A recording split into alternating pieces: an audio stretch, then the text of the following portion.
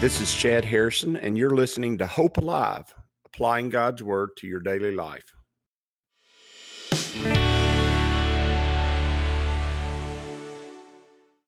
Hi, this is Chad Harrison, and I am the teaching pastor of Lake Community Church and have been serving as a pastor for 25 years.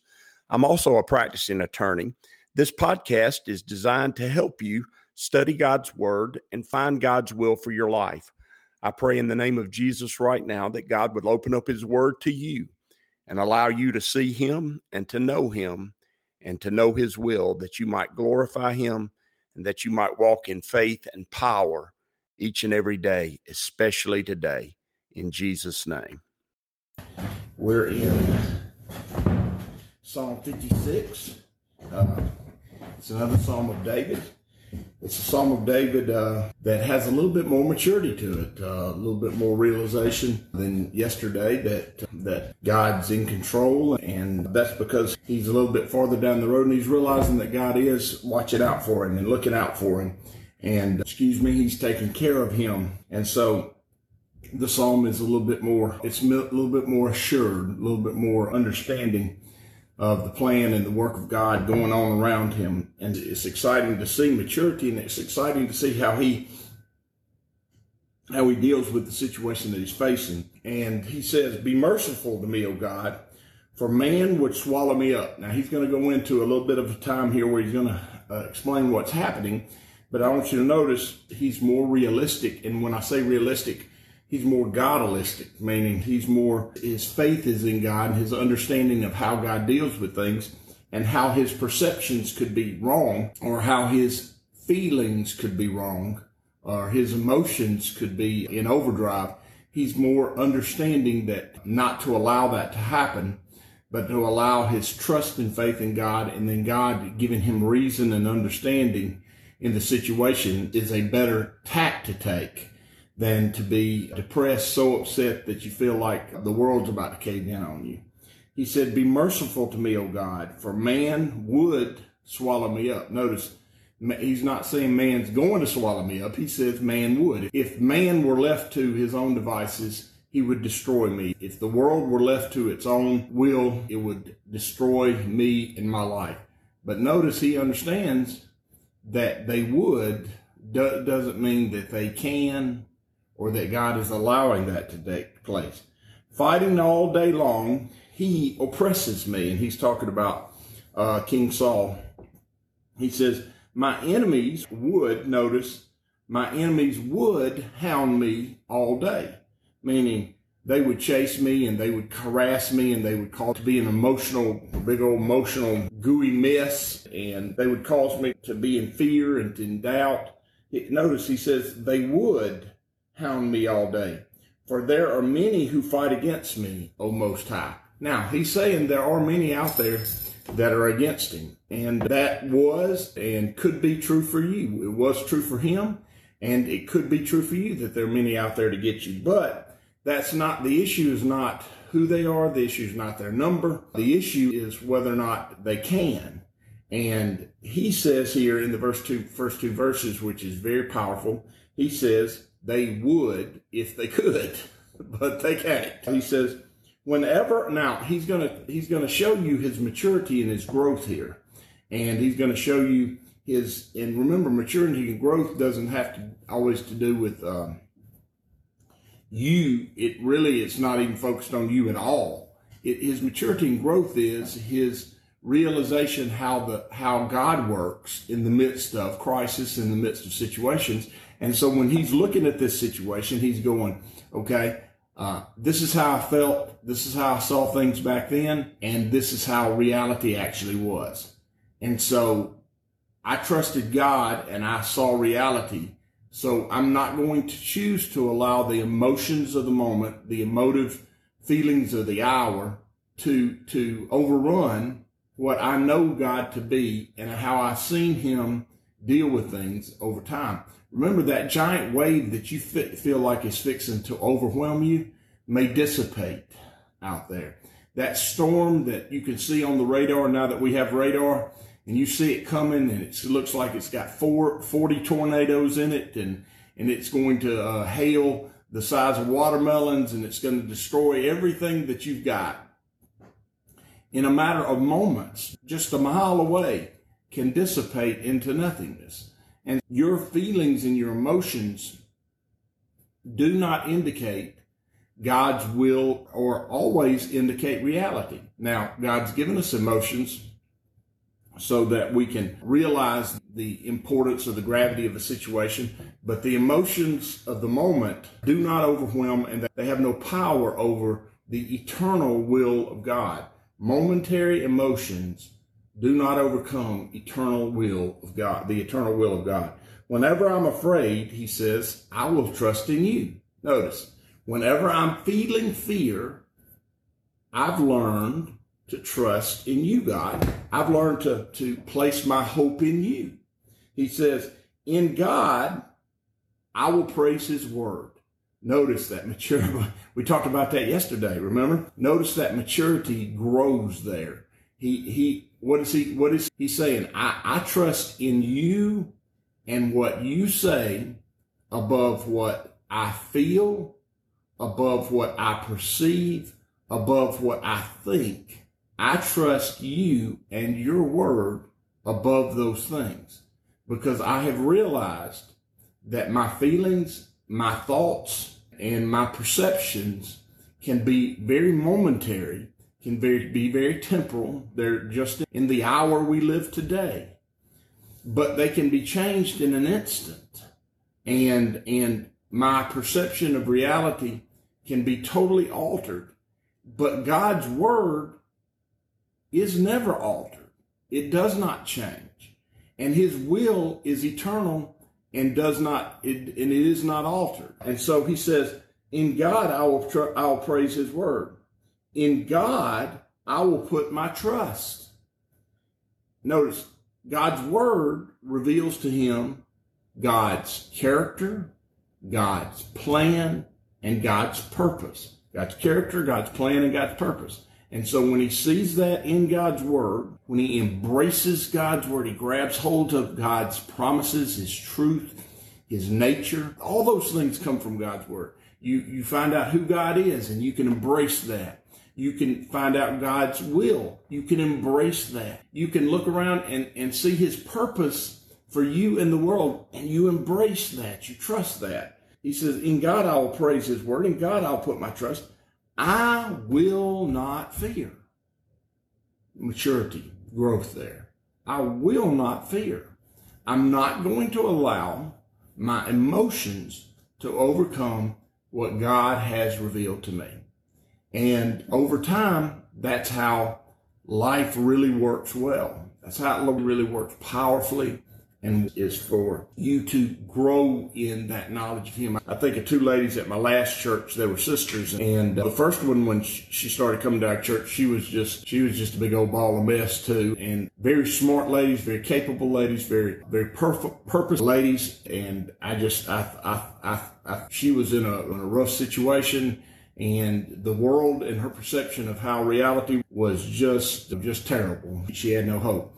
And as the word was given to her, and as she heard God's word and heard it, not over days or not just one Sunday, but over months and years, that maturity just started just building. And then her sister shows up, and her sister's even more emotive, but also more passionate about God's word. As I saw God's word and his truth become a rock or reality in their life, and they acted upon it, they trusted in it, they heard what God, both of them moved up in their work in powerful ways. Both of them took on some very difficult situations. Family, one of them's husband got cancer, another one had to take a relative in, a niece in, and go through the process of getting custody. Just some very tough, difficult, emotional things going on, but they were in the process of those things. They were very strong and powerful.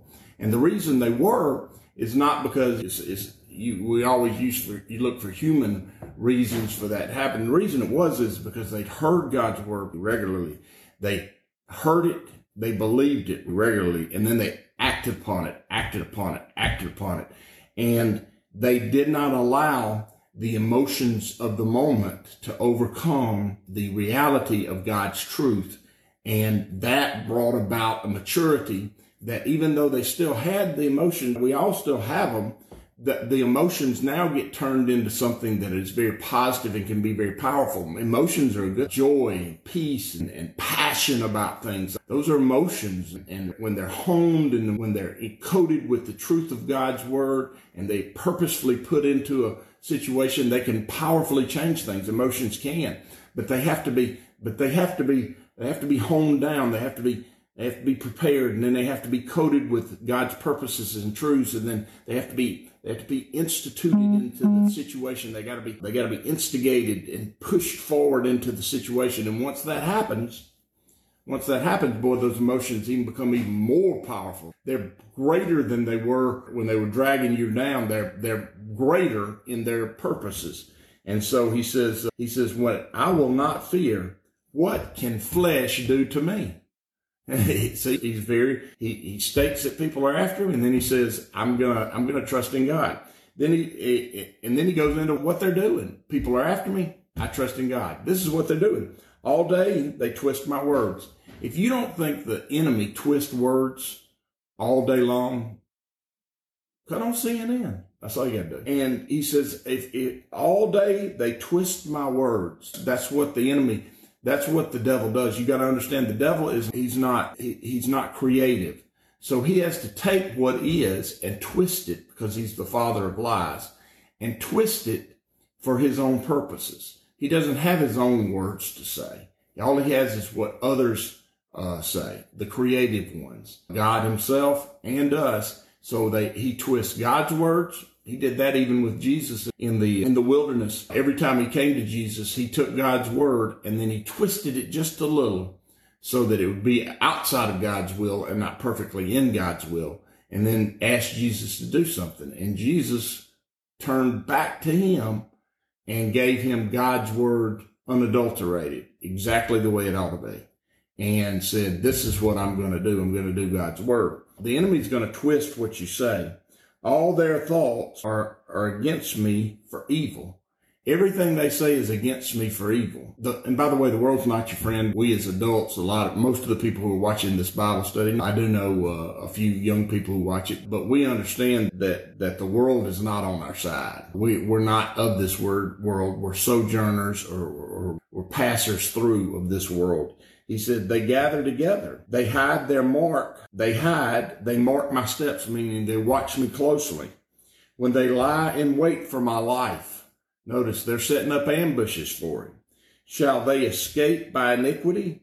In anger, cast down the peoples, O God. What he's saying is, God, are you going to let them by trickery take me out? And then after he's talked about what they do, notice the focus is not on what they do. The focus is on what God. He says, God numbers my wanderings. And if you think about it, I can't even go into it, but I can't even, the thought crosses my mind about what we look like when you put us in the temporal, in time. And when we see each other in space right here, we're just a solid mass right here. But if you put us in space over time and saw us like God can see us, we actually look like strings that just wander all over the place. We just look like in 3D what we would look like on Google Maps if you followed a route. But our bodies literally look like a string that wanders all over the place. And anyway, that's really reality. He says, you number my wanderings, meaning you watch and you take note and very close note of what I'm doing. You put my tears into your bottle. Notice he says, when I am dealing and struggling with something, the anguish, the pain, the tears, they're considered by God, they're kept by God, they're remembered by God. Are they not in your book? Notice what he's saying. He's saying, God, you put them in your book. And this verse right here is one of the verses in scriptures that feed into my belief that the book of life is not a list of people, but literally the book of life is the largest book in history. And it actually chronicles, like he says here, you number my wanderings. It literally chronicles our walk in our lives to glorify God. Remember, God's going to remember all the acts of faith. So I literally believe the book of the Lamb's Book of Life chronicles our walks of faith in this world. And what a powerful book that would be, of the millions and billions of people who've trusted in God. God chronicles our works in his life. He says, when I cry out to you, then my enemies will turn back. Notice, I've experienced this before. When I cry out to God, God turns back the tide. He says, this I know because God is for me. He said, this I know. This I know. Not what I think, not what I believe. I know this. See, that's where faith has been hardened and becomes steadfast. It becomes a rock on which you can set your feet and not slip. It's powerful. He says, this I know because God is for me. He is. He's for us. He loves us. He says, this I know because God is for me. His plans are to prosper us and not to harm us, to give us hope and a future. He says, in God, I will praise his word. Where is the root of all this faith? It's in his word. In God, I will praise his word. It just got to be the center point of everything. I want you to hear me today. It's got to be the center point of a Bible study. It's got to be the center point of a decision. It's got to be the center point of a sermon. It's got to be the center point of worship. It's got to be the center point of a meeting. It's got to be the center point of everything, because his word is eternal and everything else is temporal. So we've got to place our hope in what God says all the time. We got to. And we've wandered. I'm just being real with us. We've wandered from that. It used to be in the early part of last century that the word was the preeminent, most important thing that was discussed. Now people don't even know that Zephaniah is a book in the Bible, a great book in the Bible, an exciting book in the Bible. They think Joel's a singer. Billy Joel is a singer. Amos is a cool name to give a child now. Don't know he's a prophet in the Bible. Micah, another cool name we can use, but didn't know that was actually in Scripture. And then, of course, Malachi, the only Italian writer of the Bible. Actually, it's Malachi, but that's a fun joke for me. We don't know these things. We don't know that 1st and 2nd Samuel is actually not a book about Samuel. Although Samuel is a major player in the book, the book's actually about David, King David. The two books are about Saul and David's dealings with Saul, and then David as king, and then moving on to Solomon, his son, being king. That's what 1st and 2nd Samuel are about. And Samuel is the prophet and the priest. He's the one who anoints David king. He's the priest, not the prophet, that anoints David as king. And we just need to know these things. I'm just looking through it. And Job is not pronounced Job. It's not. And 2 Corinthians is not pronounced 2 Corinthians. It's 2 Corinthians. And do we know this? That's just a little side note. Do y'all like this? Do y'all love this right here? Do you?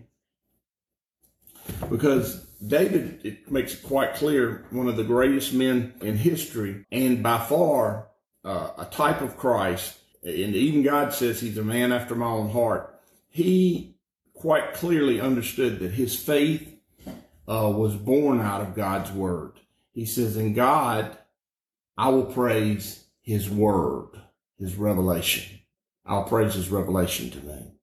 In the Lord, I will praise his word. In the Father, he actually doesn't know this, but he's talking about the Father and the Son.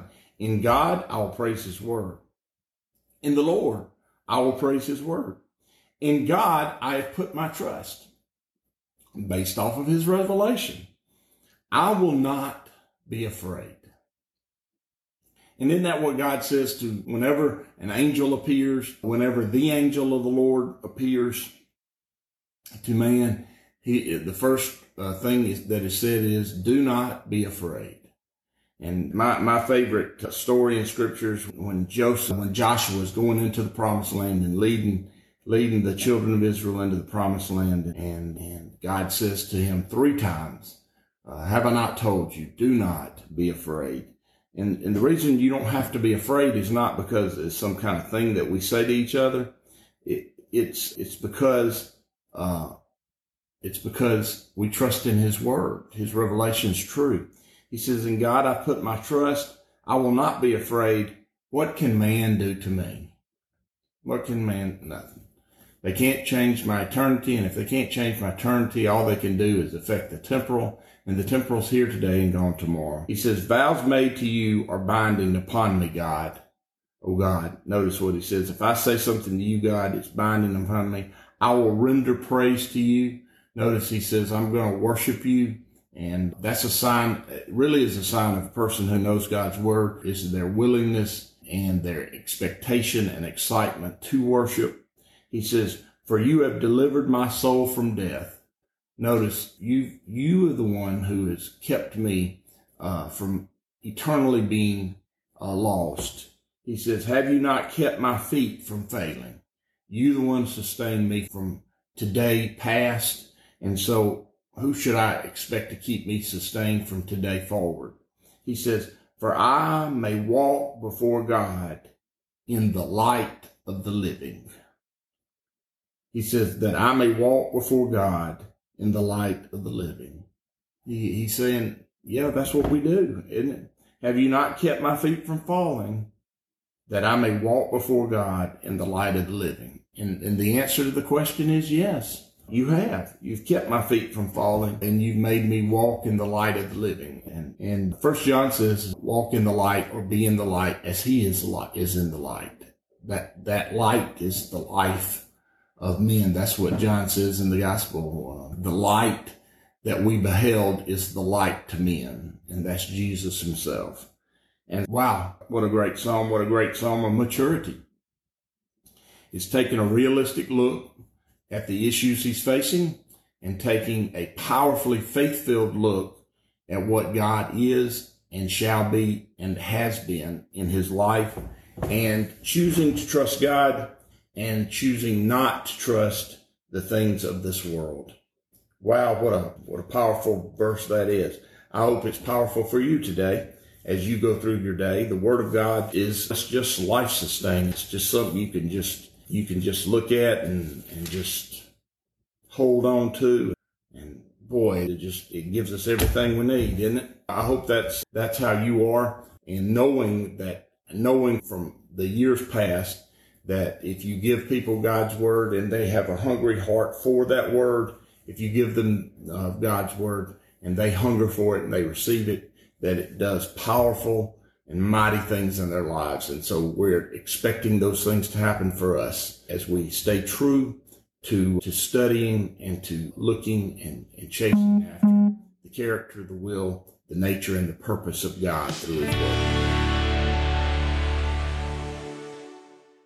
As you go today, I pray that the Lord will bless you and keep you, that he'll make his face to shine upon you, and that he will give you hope and peace today in Jesus' name.